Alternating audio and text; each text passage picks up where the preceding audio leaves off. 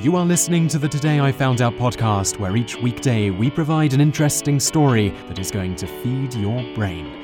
You can read more great articles like this by going to todayifoundout.com. Hello and welcome to episode number 136 of the Daily Knowledge Podcast from todayifoundout.com. And in today's episode, you're going to learn about why Titanic was so popular in Afghanistan and why it led to numerous problems for young boys who were trying to emulate the haircut of Leonardo DiCaprio in the movie. There isn't a bonus fact in today's episode, so let's just get started with today's show. Titanic was released in December of 1997. Many Hollywood insiders and naysayers predicted doom for the film. After all, it had cost a record $200 million to produce. The story had been told on film more than once. Everyone already knew the ending, and the film really had no big stars to draw in the crowds. Originally, the lead role was to go to Matthew McConaughey to provide the star power, but director James Cameron and Kate Winslet both pushed for DiCaprio to get the role. After making a good but not incredible $28 million in its opening weekend, momentum and great word of mouth quickly set in. Titanic soon set a never-to-be-broken, highest-grossing film record that was soon, in fact, to be broken by Avatar. It was the number one film at the box office an unbelievable 15 weeks in a row. Titanic eventually grossed a record $600 million in the United States alone in its first run. It became the first movie to gross over $1 billion worldwide, and after the 3D release is well up to over $2 billion, making it just the second film over $2 billion with Avatar. Though, when adjusting for inflation and ticket prices of the day films were released, Titanic is only considered the fifth highest grossing film of all time. It wasn't just a hit in the Western world, though. Something about Titanic tugged at the heartstrings of Afghan boys in a way no other American love story ever had.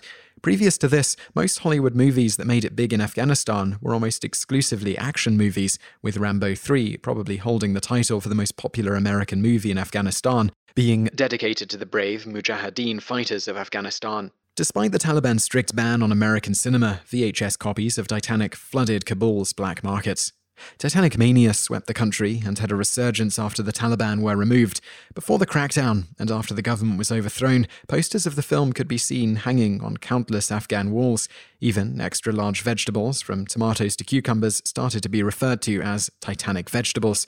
There was also Titanic mosquito killer, Titanic body spray, Titanic toothpaste, Titanic sandals, Titanic wedding cakes. You get the idea.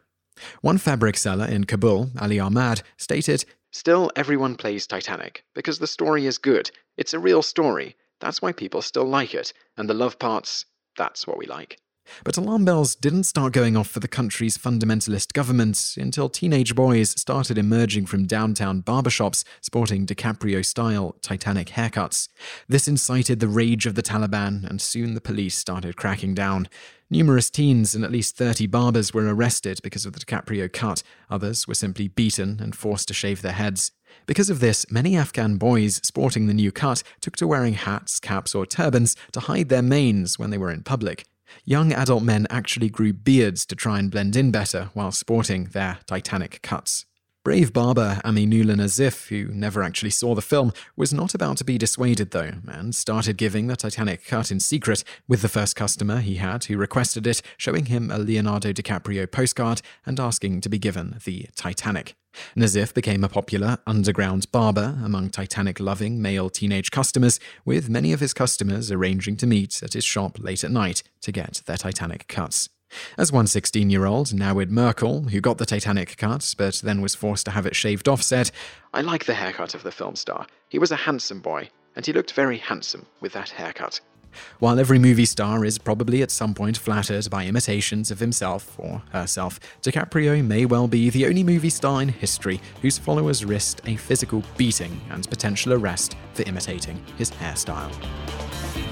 You just listened to an episode of the Today I Found Out Daily Podcast. Tune in every weekday for another great episode, or find more articles at todayifoundout.com.